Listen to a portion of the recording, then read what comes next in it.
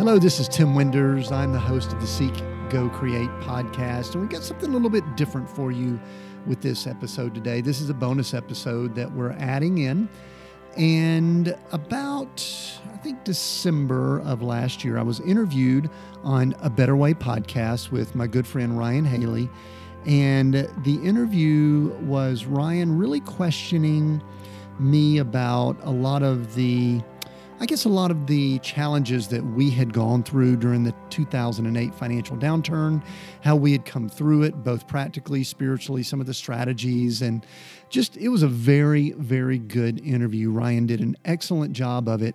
And what we decided to do was to get that podcast interview and rebroadcast it here on the Seek, Go, Create podcast. And the reason that we felt that it would be valuable at this time, we are recording this currently in mid-April when we expect to release it, somewhere around that time frame. And for those of you that are listening during that time, or if you're listening to this podcast episode sometime after, you know that in April, most of the United States was on what would be considered lockdown or stay-at-home orders because of the COVID-19 virus that was, for lack of a better term, sweeping the world. And it was just a very different and unique time for everyone. And in many ways, some of the projections of what we were hearing about the economy reminded me of some things that we went through after 2008. Now, I hope that by the time you're listening to this, that the economy has rebounded, things are going great.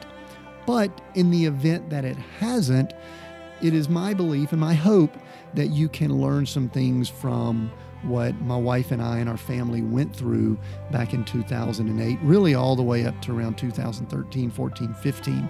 So there's a great end to the story. It's not a bad story, but as I have said many times, it is something that I am thankful that we went through, but I would not wish it on anyone else. So I believe that a lot of great things are going to come from this time. I think a lot of people will make adjustments. There's going to be a reset.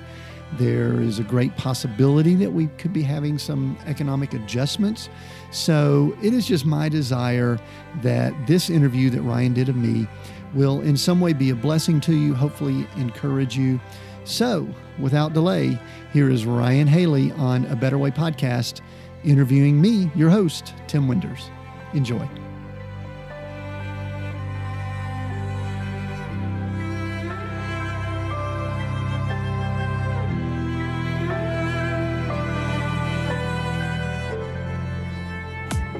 Welcome back to this week's episode of A Better Way podcast. This is your host, Ryan Haley, and I have the pleasure and honor of having Tim Winders on this week. Tim has been a really critical mentor and advisor in my life, particularly regarding the podcast and consistency, which you guys have Tim to thank for the consistency since early April of this year. And Tim is a business coach, a mentor. He has a really interesting and varied background we'll go into. But Tim, it is great to finally have you on the show personally. It's great to be here, Ryan. Thank you for the invite. And I wasn't letting it get to me that you haven't invited me, but I think divine timing is important. So I believe that we're in perfect timing. Yeah, absolutely. And we'll go into this later, but it's interesting because you just started your own podcast and you're actually now on season 3 and you've got a lot of good things, and we'll go into more of that detail later and put those in the show notes. But it is kind of cool now that you've got your whole podcast set up. I've got mine and we're on the same page. And it's funny to me that I never actually thought about what a perfect testimony your life is for the message of A Better Way.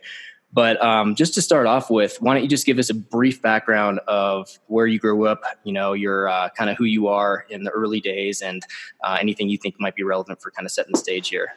Sure. Yeah, I think that's always kind of fun to revisit that. I actually grew up in the Atlanta area and grew up in a nice home, and we 2 parents and all that kind of stuff. I actually grew up in the 70s just outside of Atlanta, which I kind of joke now, it was sort of the end of the age of innocence. We still went out with our bikes and, rode barefoot and no helmets. And I remember having a yellow banana seat bike that I would go screaming down the hill and hit a dirt ramp that's about 6 feet tall and just go airborne. And, we lived through all that. And, I guess I make myself sound old, but things began changing in the 80s, 90s. And I was kind of the guy, Ryan, maybe some people will relate to this, maybe they won't, that I was always going to be successful. I can't say that I grew up in a spiritual home necessarily. We would probably be people that considered ourselves Christians, but maybe didn't know what that meant and had probably never made a real decision. I'll say it that way. And I'm sure I'm not the only one that probably has somewhat of a background like that. But there was a show called Family Ties during the 80s that there was a guy on there. Michael J. Fox played the character that was Alex P. Keaton, wore a tie and all this kind of stuff. Well, just to give everyone a visual, that would have been me, because I was the guy, conservative, going to be a business guy, and I was going to make some money. I was going to be successful, and I was going to do it. I don't want to say at all costs, but I thought I was pretty smart, thought I was pretty talented, and I was going to do it on my own power. So I came out of high school, went to Georgia Tech. I have an industrial engineering degree from there. Not sure that was where I should have gone, because I don't really have the bent to mathematics and science and things like that engineers would. But you know what? When I came out of high school, I saw a U.S. News and World Report that said engineers are 4 out of the top 5 most in-demand positions. And I was 30 miles down the road from Georgia Tech. I said, I'm going to be an engineer. And so I became an engineer. I actually had businesses while I was in college that did well, and all throughout the 80s, and then got married and started working corporate at Bell South. So that kind of gives you a little bit of background and kind of brings you up to my early years. Is that helpful? Yeah, absolutely. And I can already see the story arc set up for where this is going. But and this is something that you haven't already shared on your podcast. So hopefully this is you're obviously comfortable sharing it. But what I want to talk about is people like you, like myself to a degree, and others. I think I typically see a story arc of drivenness, maybe a certain level of native talent or capability in some certain areas, and it gets results, but it comes with a high cost. And talk to us about how you achieved quote unquote success. We would say maybe good success, or even success just by itself in this, earthly, worldly terms, but talk about the cost that had. Yeah, that's a great question. I guess too, I want to say, and I think we might get to this later, one of the things I've learned now at the stage I'm at in my life is to be cautious as to how we define success. And growing up the way that I grew up, we weren't poor, but we definitely weren't wealthy. So Ryan, I think one of the first things we have to do is kind of look at what our money tapes are. What do we think about money? Because money is such an indicator in society. And listen, we know it creeps into the believers, into church world, into Bible schools, and it can muddy up the waters to all of our belief system. And so with me, I was just going to be successful. I, had a certain degree of skills that were rewarded in society. I could speak pretty good. I just stammered there a little bit, pretty good at speaking, I guess, maybe. At the word saying. Yeah, at the word saying. I'm still from the South, so I might butcher some things. But, I could, hand me a microphone or give me a stage and things like that, and I can get up and speak, and could speak for a few minutes, few days, whatever it takes. I could do that. And with that, there comes a lot of arrogance with that. I don't know if we'll go down that road, but there comes a great deal of arrogance that can come from that. That can be like a drug, just like alcohol or anything else too, by the way. But the thing that really happened to me is that I realized that with my hands, with my mind, with the skills that I had, I could reach certain levels of success as recognized by society, as culture, especially our first world culture, Americanized culture of working hard. I felt like there was no one that could work harder than me.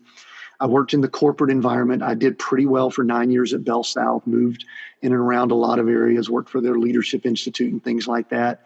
started working in a multi-level marketing business in the early 90s. And to be truthful, that's actually where I was saved. It was within the Amway Corporation structure.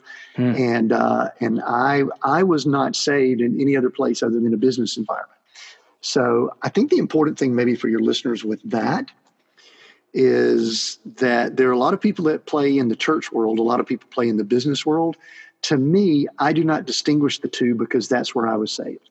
Amen. And I think it was an important part of my whole being, my fiber. I mean, because I just believe that business is where spiritual things occur, and spiritual things occur. There's business there. There's money changing hands. So anyway, so we succeeded well. We went through some financial ups and downs with that. I left Bell South during the 90s, and our business continued to do well. But late 90s, we had a slight downturn with the dot-com bubble and things going on there.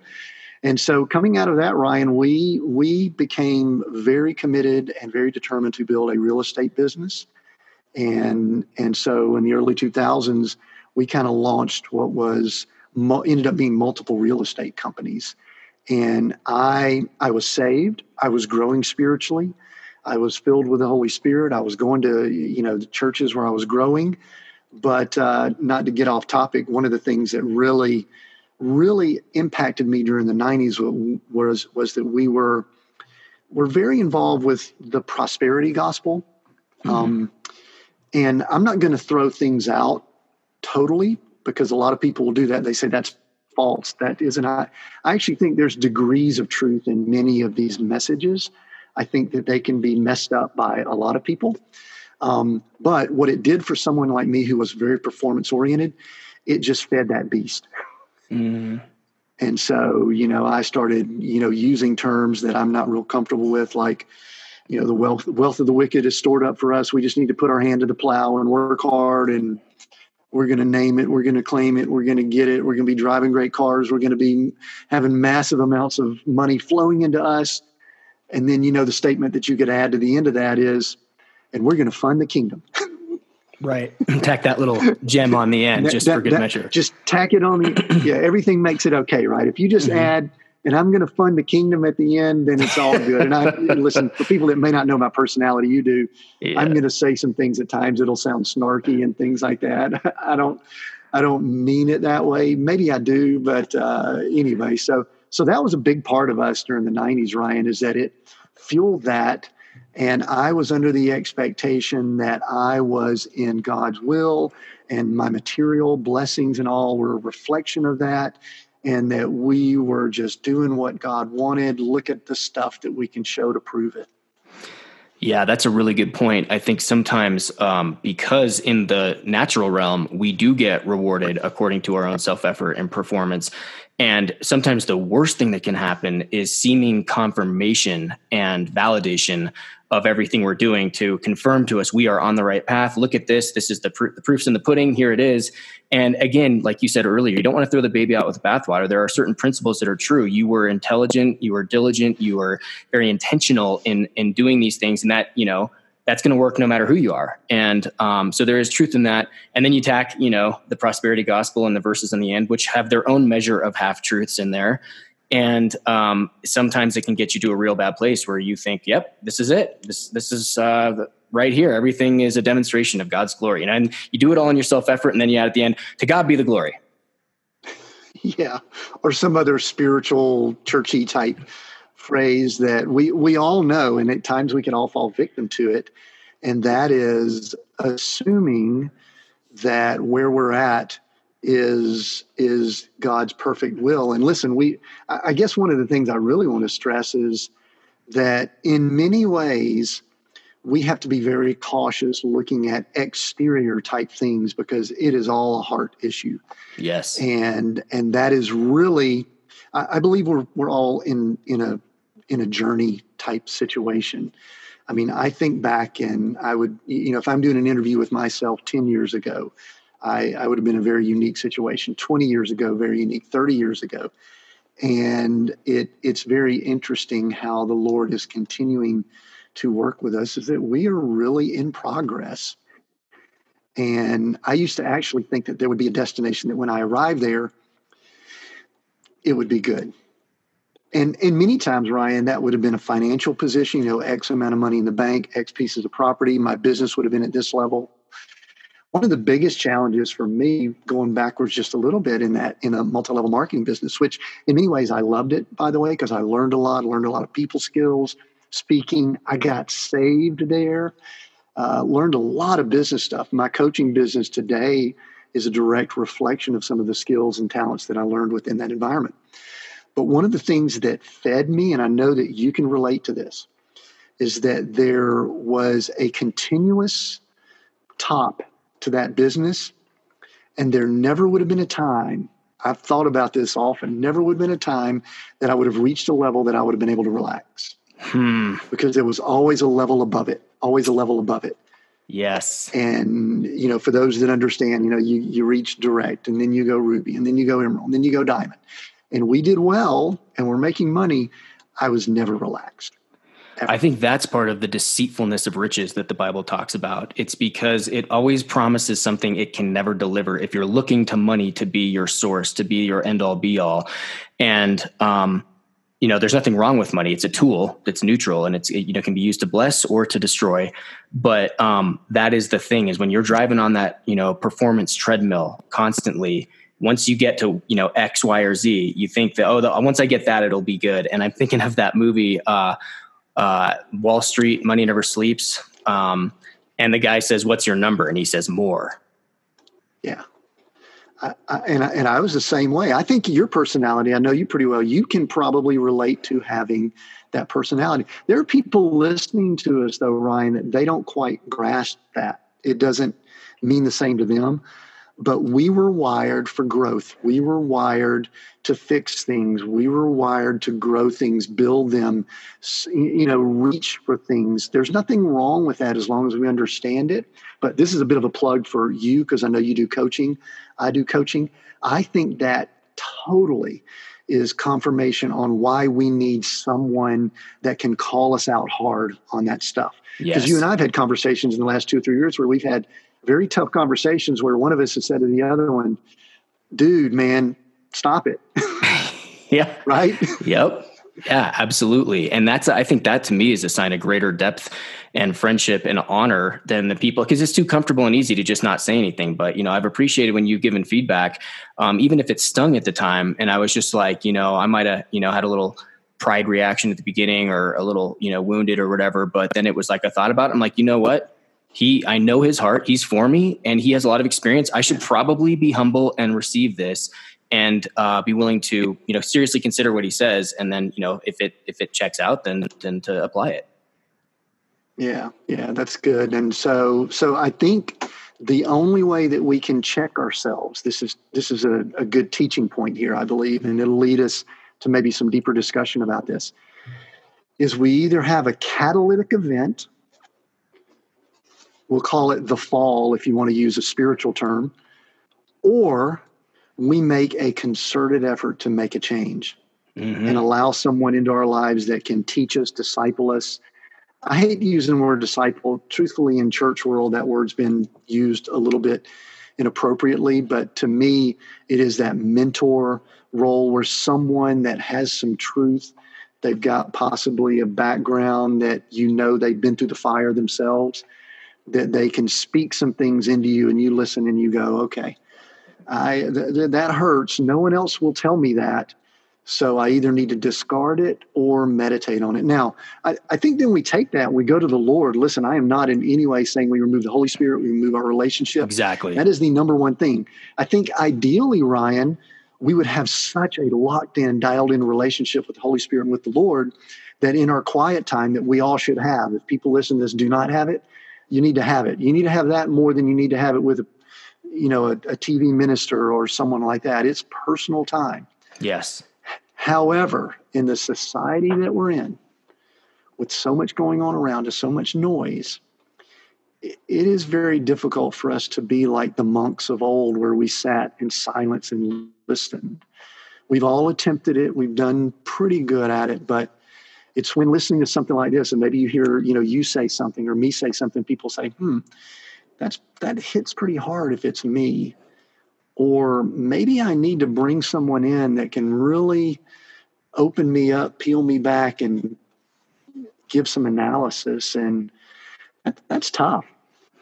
Yeah. You said something, I was just listening to your podcast this morning, actually, and you said something I couldn't agree with more, which was that you can either humble yourself in life, or if you don't, life has a way of doing it for you. It's going to happen in the end. And for me, as most people know, my big catalytic humbling event was the helicopter crash back in 2007. But you had your own version of that was pretty dramatic. Walk us through that right now. Yeah, that, it kind of related to that. And I don't know where this phrase come from. If I need to attribute this quote to someone, I apologize, but is never trust someone who hasn't been punched in the nose. And basically we could even look at it from a spiritual standpoint. If your flesh hasn't been through a difficult crucifying type time, I mean, we hear in the word that we're to crucify our flesh daily, but in reality, the world system, Babylon, it crucifies our flesh on its own. and so what happened with us, Ryan, in the early 2000s, which is kind of where we had gotten to earlier, we kind of locked arms with a few other people, some family. We'd been doing a little bit of real estate, and we said, okay, let's start buying some property. This was primarily in the Atlanta market. And this story could be long. I'm going to try to shorten it for everybody, but we built some very large real estate businesses in the early 2000, 2001, and 2. We started buying single family homes in the Atlanta metro market. And when we were really, really building it at a rapid pace, we were buying anywhere from 3 to 5 homes per month. Wow. And we were doing that in a lot of creative ways. And we were bringing on some financial people, and we were scaling it. We were scaling, and I'm an engineer by training, so I know how to systematize things and build them. And then from that, we spun off a marketing company that became a national marketing company for motivated seller leads. And that was an awesome business, by the way. If you ever want to have a cool conversation, that grew to, over the next 4 to 5 years, a 7-figure business just within itself. By the time 2008 rolled along, we had over 15 million in equity real estate. And now I have to qualify that. That was 2008. It was the peak of a bubble. So, I think the exact number, I don't like to exaggerate, it was 15.2 million that we kind of valued our real estate holdings at the time.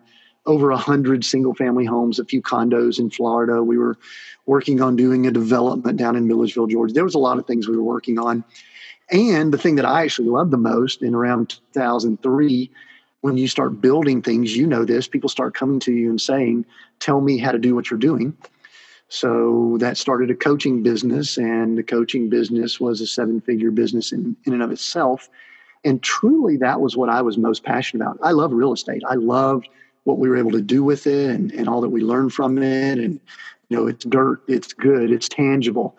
But I actually love the coaching aspect of reaching in someone and pulling out what I believe is already there, the greatness that's there. So heading into 2008, Ryan, we had 3 businesses that would have been valued at 7 figures plus. And when I say we, I was in partnership with family. I had another partner in the coaching companies. And 08 hit, we knew it was coming. I saw it coming. I was coaching people all over the country. So I saw, Vegas was going up 25% a year. Coaching students in Florida, it was like 3 years in a row, we saw 20+% growth. So we knew it was coming. We'd start putting money aside and things like that. But we weren't prepared. I don't think anybody, listen, I know a lot of people could say, oh, I saw and all that. I don't think anyone was truly prepared for what happened. I wasn't prepared for the government intervention. We thought it was going to be a rip the Band-Aid off. It's going to be ugly for about 12 to 18 months, and then we're going to come out of it. And there's going to be a lot of opportunities there. But truthfully, I probably was getting fairly smug, thought I was pretty smart, thought I was being blessed. I was being blessed. Let me qualify that. I was being blessed, but I was using measurements of blessings that I probably shouldn't have. And so when it hit, Ryan, it hit hard, and it caused friction with family that we needed to separate out partnerships. It caused friction with people that had invested money with us. It caused friction within our home. Both my children were high school age, getting ready for college. We were living at the time in probably one of the nicest golf resorts in the country, 117 holes of golf just outside of Atlanta near Augusta, Georgia. There's a Ritz-Carlton in our neighborhood, if that helps you out. I'm not saying that to boast, but we literally could walk to a Ritz-Carlton that was within the gates of our subdivision. Right. And over the next 3 to 4 years, I'll just go ahead and give you the end of the story. We lost it all. We had to split up businesses and didn't lose everything. I could get into more details as to how we split things up, but we were foreclosed on our personal home, went through a personal bankruptcy, but trying to save all that. So we had the sheriff come knock on our door of a 6,000 square foot home and tell us it was time to leave. Wow. and you know, it did quite a number on me personally, on my ego. My wife and I would tell you that it created struggles with the two of us. We weathered that storm. We're now together 30 plus years. Our children probably had quite a bit of issues going from, you know, living country club life to, you know, going to college in a 20-year-old Camry and getting as much government assistance as you can, because now we have nothing. And so that's the down and dirty. And I could get dirtier if you really want me to. No, I mean, that's, I know your story and I heard it more on the podcast, and unfortunately, or maybe because we'll get into the flip side of this, maybe in a sense, fortunately, a lot of people experienced what you did. In fact, just people at, you know, Charis Bible College that I talked to, there was a number of people who had the almost identical story to you. And it's a really humbling thing. It's a really shocking thing. Like you said, nobody could anticipate how bad and how quickly things would go bad in that time frame. And, you know, again, I can relate in a similar way in a different context, but those things are really traumatic at the time. And they also bring us to our senses in a sense, like the prodigal son, you know, where we're eating pig slop and all of a sudden we're like, you know what? Doing things my way might have had its kicks for a little bit, but this is not the life that I want to be living. And as I've talked about in different episodes or in the book that I'm about to release, sometimes those kind of setbacks can be almost like a divine trampoline, where the further down you go, the further up you can go. And it's this amazing divine setup where grace actually catapults us into greater favor and blessings. And I think it all depends on, like we talked about earlier, our willingness to humble ourselves, our willingness to take a hard, honest look at ourselves, our life, the results that we've obtained in our own efforts, and the willingness to look at a different way, a better way, if you will, of doing life, business, and, you know, our walk with God. And so but it's a critical part of the journey that I appreciate you sharing. I know it can be difficult for some people to talk about that, but I think it's really important because I believe in my own life, that was actually kind of like the paddles, you know, that I was in cardiac arrest spiritually. You know, I wouldn't say I was spiritually dead because I was saved, born again at an early age, but I would say I was comatose and I needed that boom, you know, that jolt to the system to wake me up and shake me up. And that's what I see happen to you. Yeah. Yeah. It was, you know, it's one of these things too. I was actually talking to someone the other day. We were talking about how actually my wife and I, Gloria and I, were going back over and reviewing some prophetic words that were spoken over us. We saved all these. We've saved them for the last 20, 25 years. And we also reviewed some of our prayers. And it's so interesting in 2009, 2010, 2011, there were so many prayers that came across as we were at the edge of the cliff. It's like, if we don't have, and unfortunately so many of them are money related, and I know people that are listening to this can relate to this, you know, but people also have them with health and different things like that. But we're talking about money here.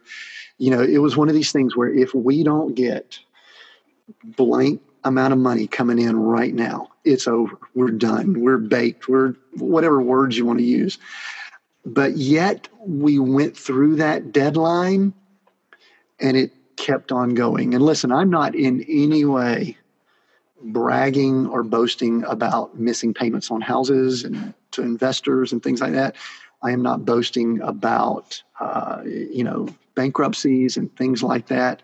But when you play in the world system and you are involved within the Babylonian structure, then unfortunately there are times that you may have to use that Babylonian structure if there are things that are going on. I know there are a lot of people that are going to disagree with that. I want to give one sidebar. I had a conversation with someone that we had helped them financially a few times, and they were the type person that they call me when they needed help financially. That's the position we're in now. We're living a very minimalist lifestyle. I'm in an RV right now as we're recording this. My wife and I travel, and we've been extremely blessed with financial resources, and provision is the word we like to use now.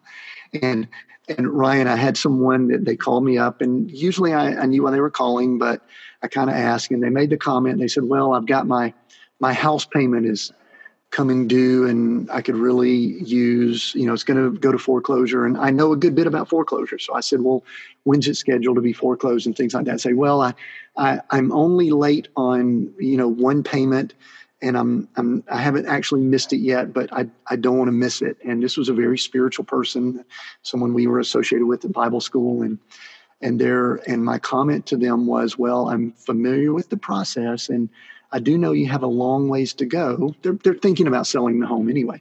You have a long ways to go before there's an actual foreclosure. I know a little bit about the state you're in and things like that. And this person snapped back at me and said, that's of the devil. You're never supposed to miss a payment on a house or anything like that. And I just kind of calmly said, well, actually, I believe it's of the devil that you have a mortgage in the first place. Oh, here we go. The Babylonian system. Yep. Pause. There was this pause, and I know that's a harsh statement, and some people you've got people bristling right now as they're listening to this. But it's part of playing in that system, and we could dip our toes in and things like that. But listen, we know what the word says about debt, but yet we play that game and we operate in it. And they paused, and to their credit, they said, you're right. If you're going to go in and get that 30-year mortgage, there's the chance you're going to have 2 or 3 ups and downs with the economy during that time. So anyway, that's off track just a little bit, but it just kind of goes to show how our thinking can be skewed. Yeah, and I do want to just briefly interject on that note, because as we've been talking about this, I had one interview in particular about debt-free real estate investing with a guy that I knew from Bible college. And he had gone through that similar journey, where he had the ups and the downs, and he had the success by his own hands and all the cost that came with that, not just financially, but, emotionally, spiritually, everything. And then, so he's adamant about, nobody should be using debt. Now, I feel personally at this point, it's a personal word from God why I'm not using debt, but I could clearly make a case for why that's true. And one interesting thing after that interview, he came up to me and he had a dream shortly after that. And he was telling me how you cannot outsmart the Babylonian system. If you think you can put your toe in the water and you can, benefit from it. And again, I'm not saying people don't use leverage to produce incredible wealth. They do.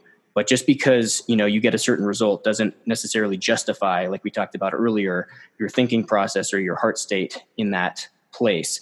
And so he was just saying, like, you're not gonna outsmart him, just like the devil. We're not supposed to, mess around. Just like, don't engage with that conversation. He's a defeated foe, but don't get, tangled into that little battle. And so, I'm not as quite blunt and outspoken as some people about the debt thing. Obviously, I'm living that lifestyle myself. But you bring up a good point, and for anybody listening, I just want to say, I know that may be shocking, and I'm not saying that you can't use debt to build wealth. Many people have done it successfully, but a lot of people don't realize the risks and the world that they're getting into, because once you open that door, you're in it. And Tim has been through that himself. Multiple people I've talked to, even ones who are quote unquote very responsible with debt, lost everything in that. So I would encourage people, especially now, just on a practical note, we are at a very clear point in the economic cycle where I think things are maybe not going to play out the same way they did 10 years ago. But if you look at the numbers and the indicators, I think people are getting, in trouble, and they're setting themselves up for that. So I would just take that, if you're offended by that, if you're bristling, like Tim said, I would just take this as an opportunity, like we talked about already, to just take a moment, take a deep breath, and objectively consider what's being said from people who have been there. They've been punched in the nose. They've got the wounds and the scars to prove it. And they've also got the blessings, which we're going to go into in a second. But I just kind of wanted to back you up on that. And real quick on that, Ryan, the title of this podcast is not an okay way. It's a better way. And to me, the better way is not to have the burden. And debt is a burden. Some people handle it well. Some people don't. Some people can manage it. Some people can't. I just know as long as I had it, it took a chunk of my soul. There was a piece of me that knowing that someone had that ownership and control over me. And you know what, when there's a chunk of your soul taken, it opens up something for the enemy. I mean, we don't want to get into all of that, but I think you just are flirting with possibilities.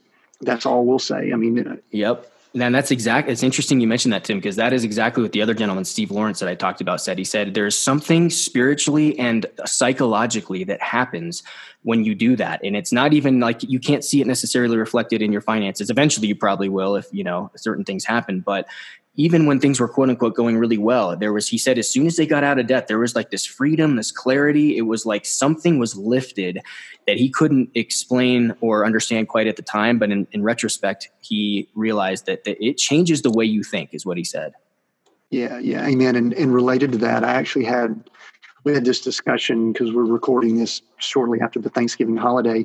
I'm not sure when you'll be releasing it, but Glory and I were talking about just kind of traditions around the holidays and things like that. And one of the things I shared with her, and it relates to this, is that, I'm not really sure that I ever truly relaxed while we were really in the mode of building some of our businesses. Yep. And part of it was because there was always that, I keep using the word burden, but it's a burden. There was always a burden of, there was another level of the business to get to. We had people that we had to pay, so we were going to have to collect payments in December, which is a tough month to collect. And I'm not sure, other than the last couple that we've had, that I was ever really at a state of just being relaxed. A lot of money in the bank, no overhead to speak of, blessing and doing things for people like we believe the Lord is leading us to do, even so much as we're physically being and going where the Lord is leading us to, because we don't even have a physical location currently. Right. We live in an RV, which is part of our story and all that. But so we really are at a place of peace, at rest. And I'm not in any way saying people need to live the way we live, but I will say that they need to, on their journey, continue to pursue and ask the Lord, observe others, and say, what is that better way for us? And I think that's the process. What it is today might be different than it was 5 years ago, and be prepared. It could be different a year or 2 years from now. Yeah. And Steve said that exact same thing too. It's really interesting, the confirmations you guys are having and things I wouldn't normally have thought of, that he said he could never relax. He was constantly spun up. He had this level of stress. And he actually talks about a term in the Bible called the iron yoke, which I think is referred to in Jeremiah and some other things. But it's that same thing, that yoke, that burden, that heaviness. Every month you've got that, there are a number of things. And this is what I tell a lot of people considering, getting into real estate is, even if you are going to use debt, think about the fact that so many things are uncertain. Appreciation's uncertain. Even the historical income from the financials on the property, which look really good, those could go away. The one thing you can set your watch to absolutely is that debt payment will be due each and every month until it's paid off. That's right. And then also you're dealing with a banking system and structure, for those in America that are listening to this, that has proven in the last 10 years that it may not operate with integrity. Right. And just, there are just things. I mean, if you want to play in that sandbox, be prepared to play with those rules. And that's something that people need to be aware of.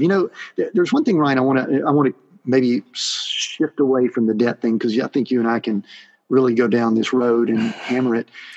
I think the more important piece here is that I've gotten to the place that I don't want anything to interfere with my ability to have relationship and to hear from God.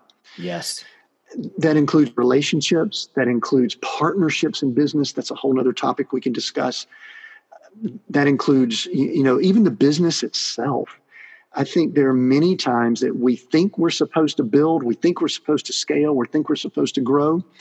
But the stress of doing some of those things, if it hinders our ability to hear from the Lord, the quiet time that we should be spending with the Lord. If you're sitting down and you've got things running through your head about, I'm about to get you on one, about a book launch, or about, funding for the book launch, or getting it launched out to the right people, or getting it edited, or getting it to your editor. if those thoughts come across our mind, I'm sorry, I didn't mean to hit you hard with something right there, but you know what I'm saying. Those things cross our mind, then it's hindering us hearing from the Lord, and we need to battle those things with every bit of might that we have.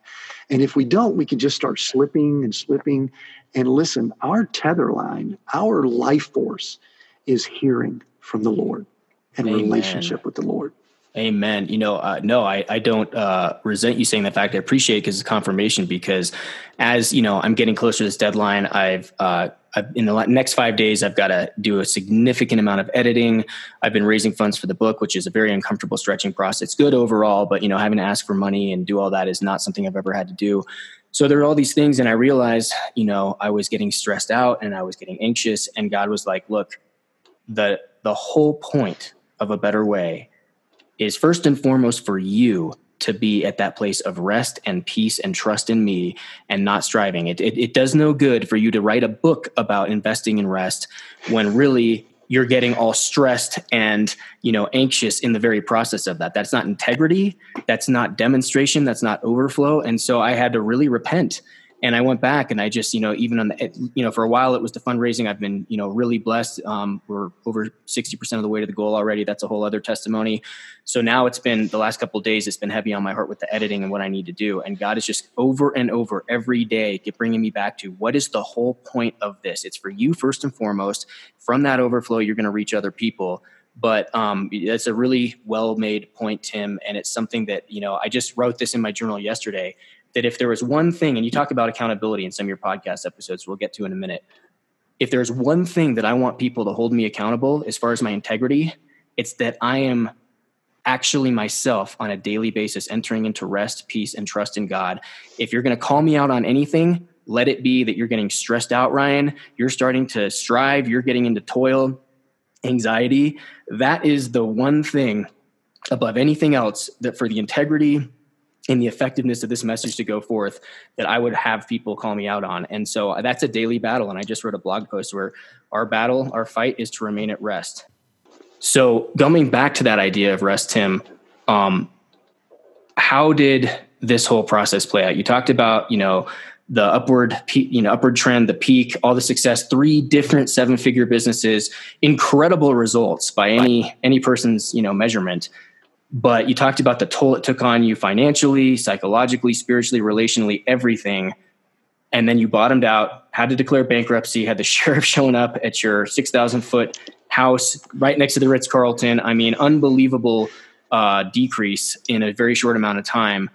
Talk to us now about from bottoming out to where you are now, and not only the difference in the results, but the difference in the process, the mindset, and how that relates to entering into God's rest and ease. Sure. Yeah. Great question. And I'll try to listen. One of the things you just mentioned, I'll sort of correct it. It seemed like it seems quick now, but it was like molasses as we were going through it. Because, we saw things peak and we kept trying to do different things and grow businesses and use tricks and things like that, Ryan. And so we were working on various things. But when you have increased your lifestyle, which we had done, and, had some reserves, obviously not the level of reserves that were needed. And in looking back, I can now truthfully say I really didn't have any. I thought I did, but I didn't. So, have any reserves? Those were, reserves. Yeah. You think you have them, but when they don't do what they need to do, then you didn't have them. You know what I mean? Right. I think I had a podcast that released on my network today called, and one of the sayings I use is, "Thou shalt not fool thyself." I was fooled. We were fooling ourselves. That's probably in the Bible, but it's probably not worded that exact way. But so we kind of saw this slow-mo from like 08, 09 to 13 of just this gradual disappearance of revenue, of income. We split companies off. I actually took the coaching business. I gave some of our asset real estate business to a partner. I split all portions of the coaching business with another partner. One of the reasons why is I wanted to somewhat divest myself of the geographic area that we were in. So, some would say, why'd you give up real estate? It made the most sense at the time. And now 10 years later, I'm very thankful that I did that. but there's going to be some value, and I still have some participation, just very little. So I took a coaching business, and you know what, Ryan? I don't have to tell people this. People aren't going to spend $25,000 for someone to tell them how to do real estate when the market was doing what it was doing in 09, 10, 11. And so that business dried up. And another thing, from an integrity standpoint, I didn't know what to tell them. I wasn't going to have someone pay me $2 and me say, I don't really know what to do myself, but let me coach you on what I think you should do. And you know what? There are a lot of people that have no problem with that. I just didn't. But what happened during that time, Ryan, is that my wife and I, we basically sat and we just spent time in the Word. We would open our Bibles at 7 a.m. when we would get up, and we would sit in that home that we weren't making the payments on. And we would listen to things like Joseph Prince was a big influence for us then, because we didn't understand rest. I think he's a great bridge to help people move to rest and things like that. And we would listen to that. We would read, we would study, and we literally spent hours every day in the Word. And we would be asking questions. What about this? And, a lot of it was probably crying out to the Lord, why? We never really questioned whether there was a God, but we did question God. It wasn't as if we lost our faith and we were backsliding and we just said, oh, the heck with God. No, we drew near to God. And I'm sure he probably got tired of me saying, why, Lord, you are blessing me? And I would be asking those questions on, 2-3 hour long walks over golf courses, that people weren't playing on those days. I would walk the courses on those days. And I would just be asking why. Well, what we learned during that time was rest. There was nothing that in my power I could do, Ryan. And that's one of the reasons why I tell people this story, that if you don't embrace rest, you're going to learn it. I do not believe that God brought the downturn on. I think it's just part of natural cycles, the Babylonian cycles. Yep. But I believe Romans 8:28, he can use those things. And you know what? He said, Tim Winders, this guy he's got some skill, and I'm glad about that. I gifted him with a lot of these things, but this is an opportunity for me to use him in a way that I wasn't able to before. So he's going to learn to rest in all areas, not segmented areas of our lives like most Christians do. We segment God. We put him in a Sunday. We put him in a, Bible study. We put him on, maybe with our marriage, or maybe when we need healing, or, we need help. It's the ATM God, which God spoke to me. He goes, I'm not an ATM machine. I'm God all the time. So we need to have relationships. So you need to be at rest that you and I can function. Because, Ryan, before this, I would roll out of bed every morning and I would have business ideas. And I would be able to monetize them by noon of that day. I mean, I would be putting the plans in place. Well, I had nothing for 5, 6, 8 years. I had no thought of anything that I could do. Wow. I mean, I was at my end. And I literally, this is a kind of an interesting story I've shared before. They're in a gated community area that we live, this beautiful resort community on a lake in Georgia that had all these holes of golf. There was a McDonald's on the outside of the gates. And I was out just getting a coffee or something like that. And I looked up at the McDonald's and they had a help wanted thing. And I'm going, you know what? I've tried everything else. I should just get a job at McDonald's, which would be very humbling in that area we were in. Yeah. And so I said, can I speak to the manager? And the manager said, well, you have to go online and submit your resume. I'm going, okay, I'll do that. So I went home, went online, and multiple times, Ryan, I tried to put in an application at McDonald's, and I'm fairly tech savvy. I never could get my application at McDonald's to go through. And, I'm not saying that the Lord didn't want me to do anything. That doesn't sound quite right to say that. But he wanted to make sure that I was totally in a position where I was going to not depend on me, but depend on him. Yeah. Tim, that is a really good point. I think a lot of people look at God as this all-controlling sovereign God, and he is sovereign, but in his sovereignty, he gave us authority and freedom to make decisions for better and worse. And just like my helicopter crash or any number of things that have happened to me since then, I don't believe for 1 second God brought that on us. But like you said, Romans 8:28, he will use all things in a pattern for good if we allow that to happen. And that's some of the most precious times in our walk. I don't think that's God's best for us. His best for us, and this might sound heretical, I don't think the cross was even his best for us. His best for us was garden living from the beginning. He never intended for us to say, he never intended for Lucifer to fall and become Satan, but he uses all these things so masterfully. Sometimes it can almost be easy to believe that was his plan from the beginning. And, you could say Jesus is the lamb slain from the foundation of the world. And that's true because God always makes provision ahead of time for what he knows we're going to need, even if he didn't specifically bring that on us. But all that to say, I want to emphasize the goodness of God here. He doesn't use tragedy and setback to teach us lessons, but he will use them in a pattern for good. And that's what I think you're talking about. And that's a long period of time, Tim, 5 to 8 years of having dry seasons financially in your revelation, your ideas, like just nothing, where it forces you in that position to really depend completely on him. And so that bottom out, what I'm hearing is you're starting to get towards the bottom of the trampoline, way lower than you were. Take us in the upswing. Yeah. So we bottomed out. Obviously, when, the sheriff comes, knocks on your door, you become homeless, and, you move into your Honda van, throw some things in there. You go stay with family for a season or a brief period of time. You've got family that's providing you some money. You've got a few small little incomes popping in. But what we basically, we like to say it was a time of nomad for us. That's a nice way of saying, Ryan, we were homeless. It's a biblical term, right? we were like Abraham and Sarah, only it was different. A little bit. And but what we did was we just went out and we were totally operating on faith because we had no clue what we were going to be doing. This would have been around 2013. And, we had some stuff piled in our van, a few things in the storage unit. We'd gotten rid of everything, kind of told our kids who were at a very formative age, right out of high school, right in college, you're going to have to go do your own thing because there's no home to come to anymore. Wow. And, that's leadership development. And it's not the way parenting is done in the world we're in today.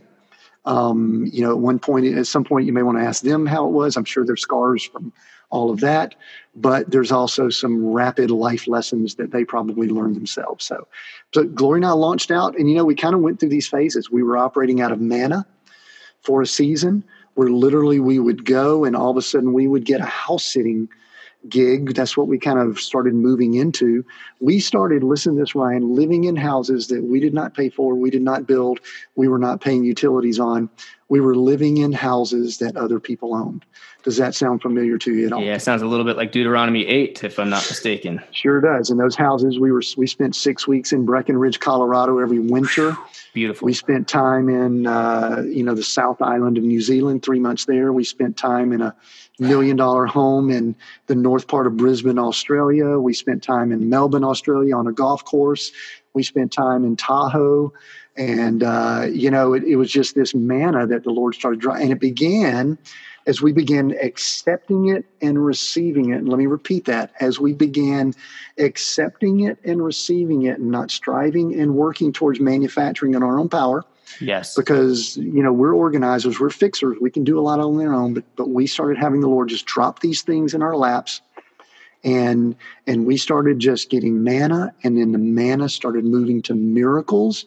Because some of these places we were in, I'm not going to go through the full breadth of what happened, but we basically have been house sitting for a few years. We spent 9 months in Australia, New Zealand. We spent all over the U.S. in places that I could tell you, and you would go, that would be the most awesome thing in the world. And we had $100 in our bank accounts at the time. And that is just what happened. So we went from manna to miracle. And then in around 2015, we had kind of felt a call to go to Bible school. And we stepped into that. We felt that the timing was right. And in early part of 2015, in fact, in March of that year, when we committed to go to Bible school, it was pretty much out of obedience because I didn't know Bible schools existed years ago. I don't know why, but we had made $17, Ryan, the first 3 months of 2015. Wow. $17 the first 3 months. Yeah. Glory had a contract. She was starting to do some things. She had humbled herself to do some administrative assistant type work, contract basis. And so we made the commitment to go spend some time in Colorado at a Bible school there that you and I met at. And what happened is that is really a time that we stepped into what we call the blessing in our household.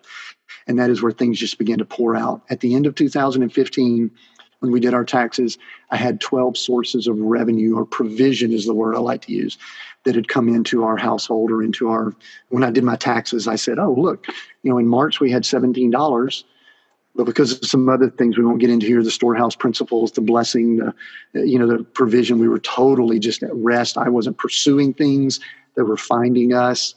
It is so interesting that we had multiple revenues coming in from clients and sources and different provisions that just continued on. And the entire time we were in that environment, we were able to be a true blessing and just give to so many people, which is important in that environment. And so the place we're at now, I'll just kind of say it this way. We have more provision in accounts than we ever had through any of our businesses. Higher net worth, higher value, lower standard of living too. That's kind of a important piece to this. We are not increasing our standard of living. I'm interviewing from a front of a RV that we bought cash a little over a year ago, gutted it, put our offices in it, and we just travel and live where we believe God wants us to go and learn about places and things like that. And places that nourish our soul is where the Lord leads us to. And we're just, I don't like to compare blessings. That's a bad habit to get into because that's where a lot of us get off track. But I can't picture it being better, but I'm sure it can be. But we are operating in a better way. Maybe that's a good way of saying that. Yeah, that's a great way of saying it. And I like what you said about moving from basically bondage in Egypt, complete slavery, destitution, the lowest point, to then moving into manna, that miraculous daily provision that's not any more than just that one day, but enough to get you by, to miracles, right? Which I talk about this in the book too, which will come out, which is, a higher level, but the highest level is the living in the blessing, where they actually overtake you and they seek you out instead of you seeking them out, by staying in that place of rest, committing to that, just repentance of self-effort to let things come to you. And that's where I truly believe, it's God's best, because it didn't have anything to do with you. And what I'm hearing through your whole story is this principle I talk about in the book of investing in rest. And an investment, you have to give something up first before you receive back. And that's called the principal in financial terms. And that might be a down payment on a house or an all cash purchase, whatever the case is. In this case, on a spiritual level, what I believe the principle that we have to give up in this investment process into rest is our own self-effort, being able to generate results out of our own power. And like you talked about, Deuteronomy 8, he says that I led you through that great and terrible wilderness, fed you by manna, to humble your hearts and know what was in them, so that you would recognize, not if, but when, just like you described, you come into this incredible blessing with houses you didn't build, vineyards you didn't plant, wells you didn't dig. All these things come to you and the giants of the land become food for you, that you'll know it's me that gives you the power to create wealth, so that I can establish the covenant on the earth and fulfill the promises to the forefathers. And that's what I'm hearing in your story, is you had to go through a deeply gut-wrenching, humbling process, as I can relate to as well, and many people. But because of that, because you allowed yourself to be humbled in that great and terrible wilderness, allowed God to feed you, to be humbled, and then to receive it, you are now positioned for a place in your heart and your character where you could accept and receive and steward the things God had given you. And that's another whole concept you talk about with steward leadership. And we can talk a little bit about your blog articles and stuff. But I think I even heard on one of your podcasts that you said you're now living on 10 or 20% of the income that you guys are generating. If not less. Ryan, it's so cool to think about. I would be a little bit remiss if I didn't mention one thing. It's not countering what you just said. It's talking about the investing in rest. This is a very practical thing that the Lord told me related to a very spiritual principle, I believe. because I am one, I believe you are, and I think there's a lot of people listening in that are action-oriented people. And that is that an idea crosses your mind or an opportunity comes across your email or somebody gives you a call.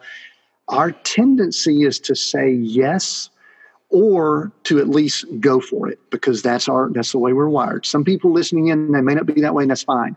But the Lord gave me a very practical way of allowing my personality to still be that way, but still allowing him to be God. Yes. And not me be God. And this is what it is. I'm going to share this with you because it's actually very simple, but it's challenging. The Lord told me, he said, Tim, you're going to have so many witty inventions, ideas, thoughts, opportunities. The only thing that I ask you to do is pause. Yes. And the pause is important because if we aren't in a position to hear him, which means we have quiet time, and that's one of the investments too, by the way, Ryan, I wanted to kind of mention that, is there's an investment in the quiet, still time, no devices, no computers, whatever. We've got so many modern day distractions that we can hear when we pause and say, Lord, and then you know what? I'll just kind of get this little nod. And the little nod will say something to the effect of, yeah, jump on Ryan's podcast with him. I actually had this odd situation recently where someone said, hey, would you like to do a Bible study for a few weeks where you're at here in Bend? We could pack the house out. And, in the past, that would have been a definite yes for me. Mm-hmm. I would have said yes immediately. And when the person asked me, I just said, let me pause and I'll get back with you. And then sure enough, 24, 48 hours later, it just kind of disintegrated without me really saying no. You know what I mean by that? Yeah. So I did want to kind of give people that is a practical, for those of us that are wired that way, a practical way to allow that kingdom mindset to step in, not the Babylonian system, to allow that rest to enter in.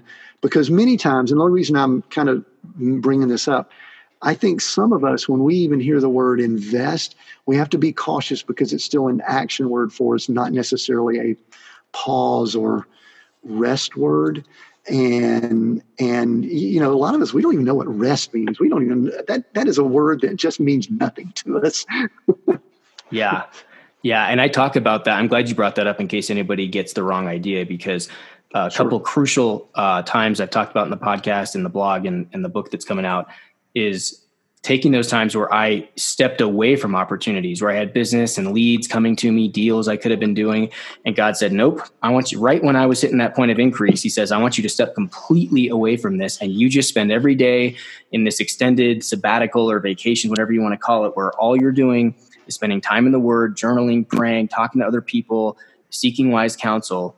And things that came out of that period of investing in the pause in life and stepping back from the activity in that consecrated season of hearing from him, where opportunities then were presented, which were undeniably from God, that there's no other way to explain it, and that's a really important aspect is, again, like you said, people like us, I think there's a very opportunistic, not in the bad sense, it can become bad, but people like us are wired to want to capitalize on those opportunities, jump in with both feet. It's a really exciting thing. And recently I had to say no to something that came at a really ideal time for me financially and professionally. And that could have been a really good opportunity. But years ago, God said, there are going to be times and you're going to have to say no to things that people are going to say you're crazy to say no to, so that you can say yes to the one thing I have for you. So you can say yes to my best for you and not just say yes to a bunch of good things.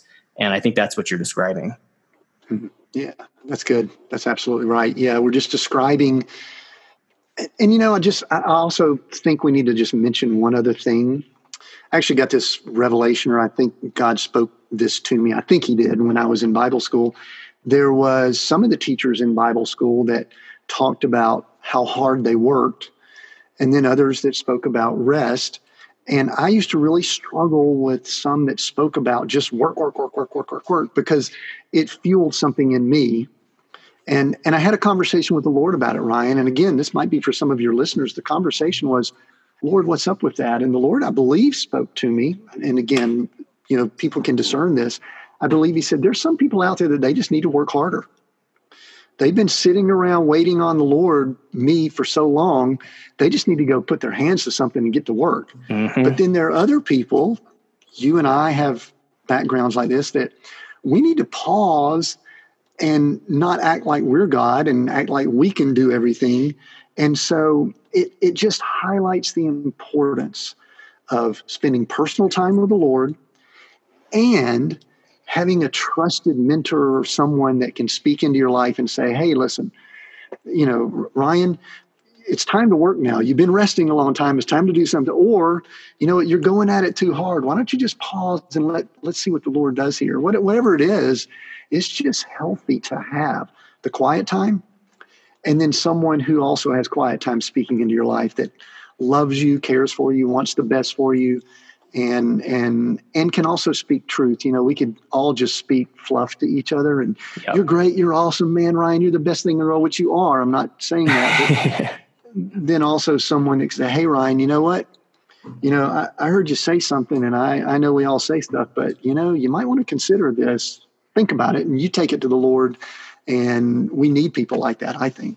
Yeah, and that's a great point too. Is that one of the things you talked about on a recent podcast article is self-awareness, and whether it's through personality tests or just time with the Lord, there's a lot of different ways we can gain that self-awareness. But like you said, for people wired like myself and you and others like us, I've noticed my tendency is to overfunction and jump in and do things. And generally speaking, I should default to let me actually pull back and err on the side of rest as opposed to activity. Other people are on the other end of the spectrum where they got the rest thing nailed. They're really strong in that area. And sometimes they need to be able to, so faith for you and me looks like resting, like not doing things a lot of times because we're so used, that's our MO. Whereas with other people, faith looks like trusting the grace inside them as God's divine empowerment through them to be able to actually step out, take action, and put their hands to something, not so that they'll be blessed, but know that they're blessed, and therefore what they put their hands to will surely prosper. And so it's all about knowing where you are in that continuum and how God's speaking to you, what your natural tendencies are, and allowing the Holy Spirit and wise counsel and all these different ways to inform, kind of a better understanding over time of yourself and your typical responses and what may be a better response in that case. Yeah, that's good. Absolutely. I agree.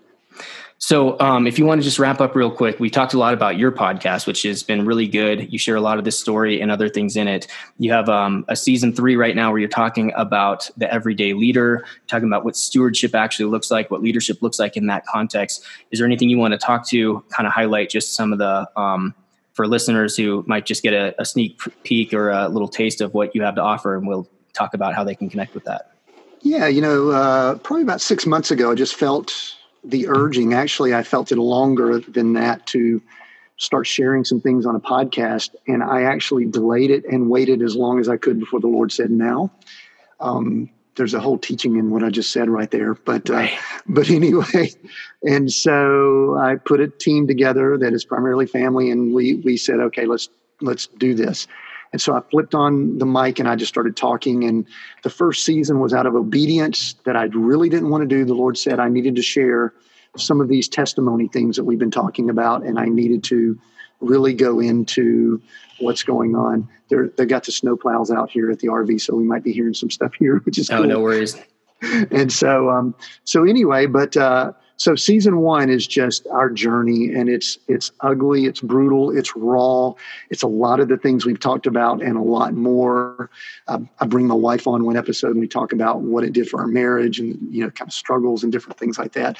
I talk about my spiritual walk during it. So anyway, season 1 is the journey. Season 2 is really the nomad life, kind of how we live the way we live. I keep having people asking about, oh, it's so cool. You live in an RV and you travel and you did house sitting. And so it's a little more in the practical sense, how we operate and live the way we do. But season 3 is a little bit different. It's really the everyday leader. And Ryan, what you brought up is kind of cool in that stewardship is a word that's been welling around inside of me for a long time.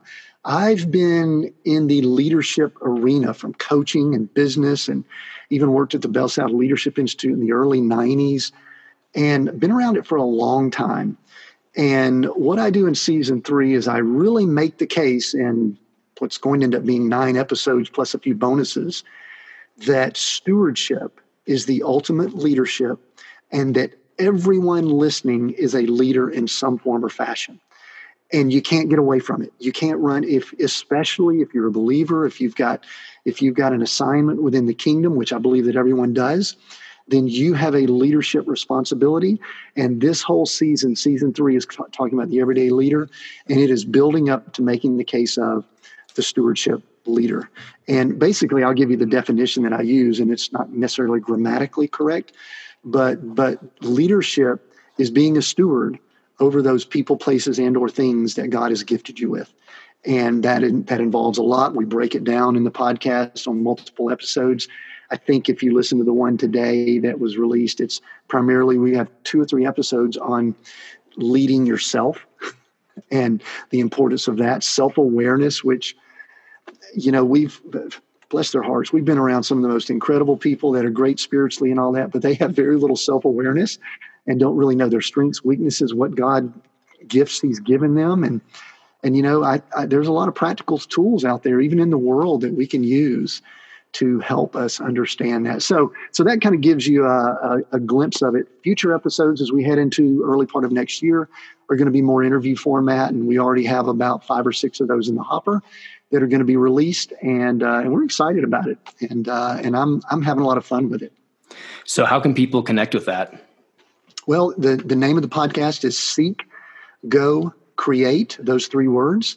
If you do a search on any of the podcast platforms that you listen to, and I think we're on 7 or 8 of the podcast platforms, or if you just want to go to seekgocreate.com, it's the website that actually goes over all the episodes and some background and some of the show notes, and you can listen right there on the website, or you can go to your favorite podcast platform and listen to them. So seekgocreate.com, and we would welcome people to go and listen and share and give comments and feedback. We would welcome that.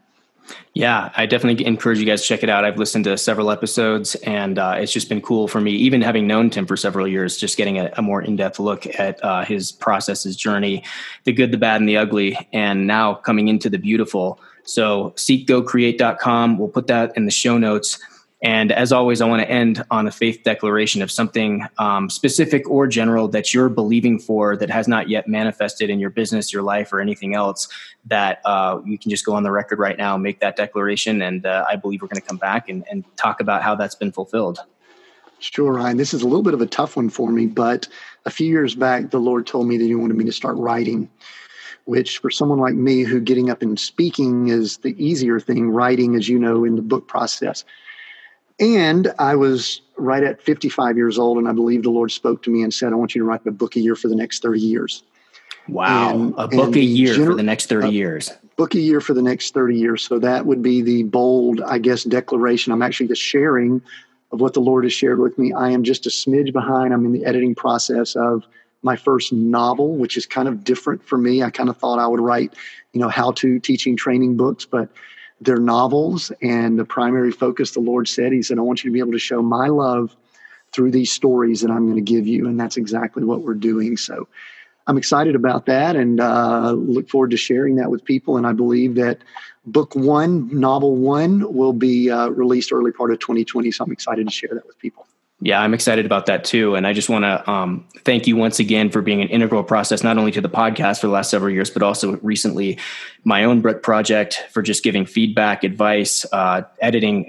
I have to say, you are a demonstration of everything you teach. The fact that you were able to read 200 pages in about 5 or 6 hours one day and give really solid feedback, I think speaks to the fact that you're living this out first and foremost, and all this productivity coaching and all these things you do with clients. And I think that's coming from that place of rest and overflow that God has divinely empowered through you to achieve and accomplish. So just want to thank you for being a really important part of my life, for a better way, for the book, just my own personal growth. Can't encourage you guys enough to go check out what Tim's talking about. And is there any other website or platform or anything, if people want to talk about anything else you want to go to, or just the podcast for now?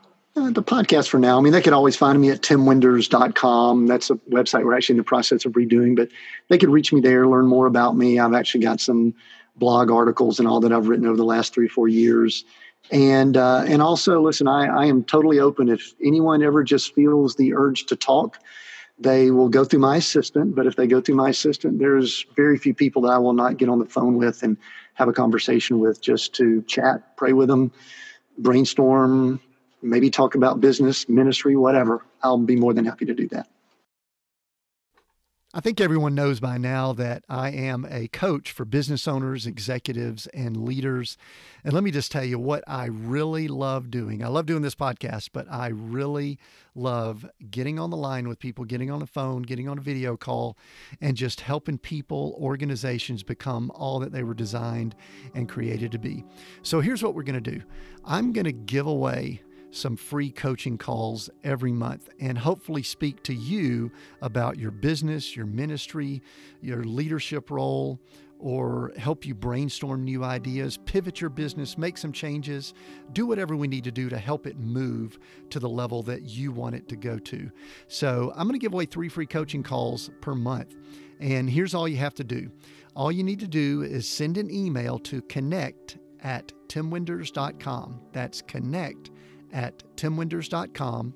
And I'm going to spell it out here. Tim Winders, TIMWINDERS.com. That's pretty cool. I'm able to spell my name. That's exactly my name. Connect@timwinders.com. And in the subject line, all you need to say is something like, I want a coaching call with Tim. My team will attempt to get it on the schedule. I'm going to most likely do 3 each month. If I could get more in, I will. But they will probably take the first 3 every month, get it on the schedule, reach out to you, and then they'll just schedule a 30-minute Zoom video call. They may also reach out and get some questions from you about your business and some of the things you want to discuss and talk about. And we will just get online and we'll have fun with it. Again, I love doing this. It's what I believe I'm called to do. And so I will look forward to hearing from you and getting those emails so that we can get online and help you and your business. I look forward to hearing from you, and I look forward to us getting on a coaching call together. If you've enjoyed this episode, if you've enjoyed this podcast, then please share it on your social media, text it to some friends. I rarely listen to a podcast when I don't text it to someone. I think of someone that I want to text an episode to them just to share it. So do the same. Send it to your contacts via email. Put the link in your social media channels. Share it with at least one person. We would appreciate that so much. Thank you again for joining us today. We look forward to connecting with you on the Seek, Go Create podcast in the near future.